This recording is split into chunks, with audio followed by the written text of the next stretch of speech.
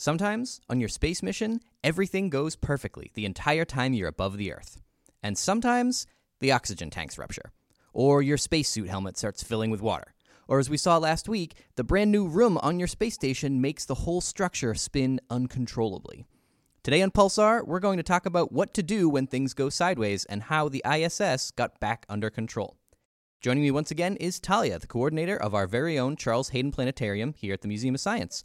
Talia, thanks for always coming on the podcast when we have space questions. Well, you know I love talking about space. So it's been a rough summer for us space nerds. We love our spaceships. Earlier this summer, the Hubble telescope was in trouble. Now we have a really unbelievable sequence of events at the International Space Station, and visitors are asking, is the station okay? The station is actually in good shape.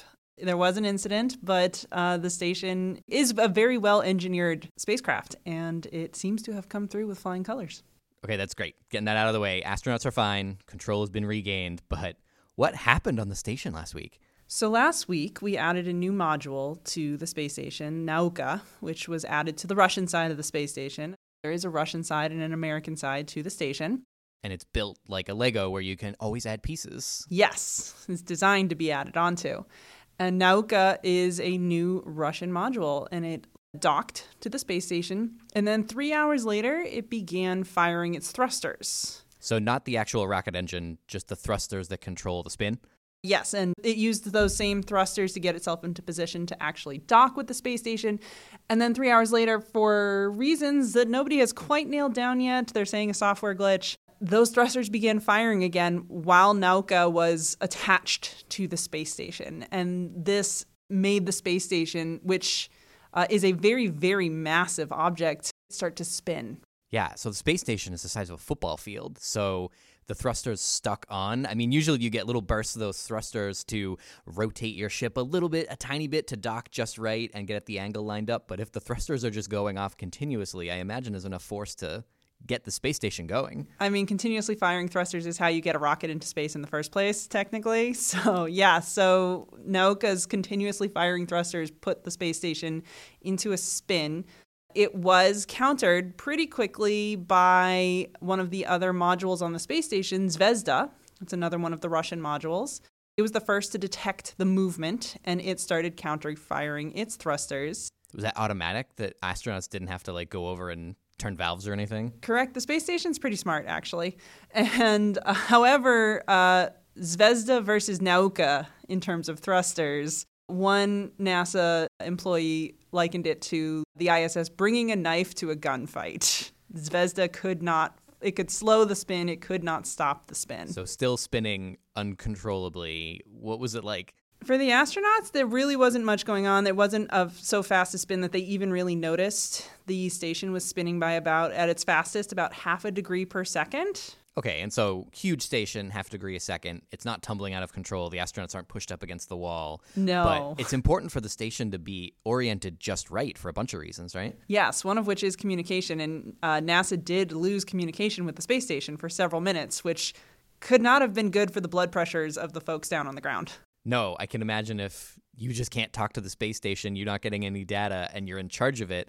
It's really harrowing. Yeah, this was a very tense day for NASA. How much did it spin? I mean, initially they said that it spun just a little bit and maybe 45 degrees, enough that communication wasn't really great. It ended up being a little bit more than they said at first. It ended up being a lot more. So 45 degrees was what they initially said. They came back later and said, well, that was incorrect. It was actually a 540-degree spin, which is a full spin and then another half spin, which means by the time the spin was stopped, by the time Nauka stopped firing and they stabilized the station, it was on its back, with the side that normally faces space facing Earth and the side that normally faces Earth facing space. So this is totally unprecedented. The space station, and really no space station that I can think of, has ever tumbled like this without a good reason, without humans meaning to do it. Certainly not with crew aboard. And so it seems like maybe they don't know exactly what the software glitch was, but it was under control. I mean, did they eventually fix that glitch, or what caused the end of the situation? They could not, aboard the space station, stop Nauka's thrusters on their own. Neither could NASA Mission Control. Because it's a Russian module, it has to be stopped by Roscosmos Mission Control in Russia, which means they had to wait until the station was over Russia to send that signal. At this point, Nauka's thrusters have been disabled, and they're fairly certain it's not going to fire again. But it was a very, very tense day. And they were initially concerned because the space station is not designed to tumble like that. And because it is built of a series of things all connected together, they were worried about those connections. They were worried about the modules where the astronauts and cosmonauts live, and they were worried about those giant solar panels that are attached to the space station and provide all its power.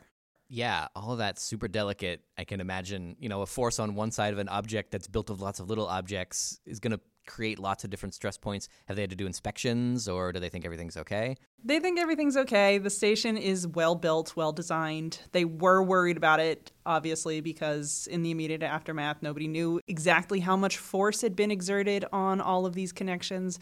But all of the solar panels are still attached. All the modules are still connected. Do you think it was more annoying for the astronauts and the controllers on the ground? Do you think it actually was scary in the moment, in the hour or so where these things were happening?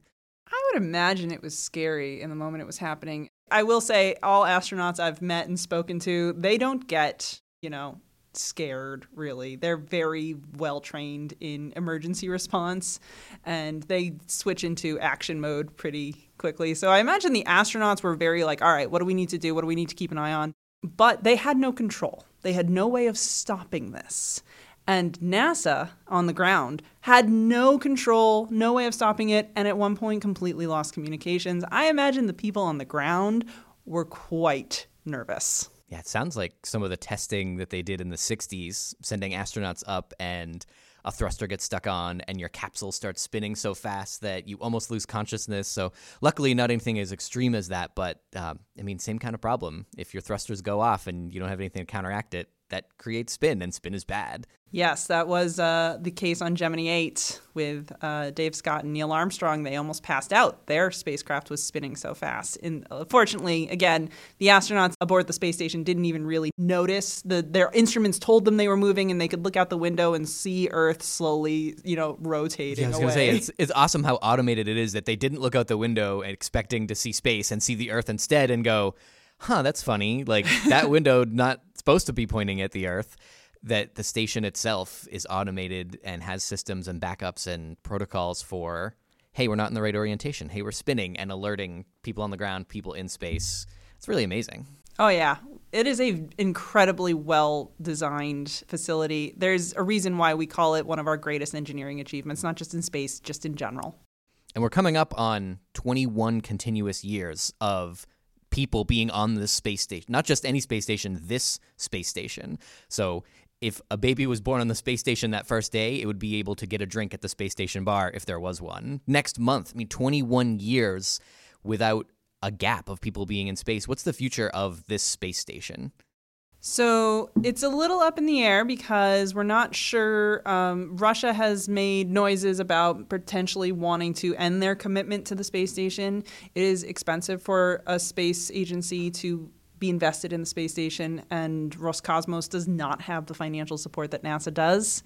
So they have made sounds about pulling out, but every time they sort of make that sort of statement, they're also like, well, maybe not, because this is a major achievement for them. Coming up in the very near future, the space station is about to become a movie star. Russia is sending an actress and a director to the space station this fall to film part of a movie.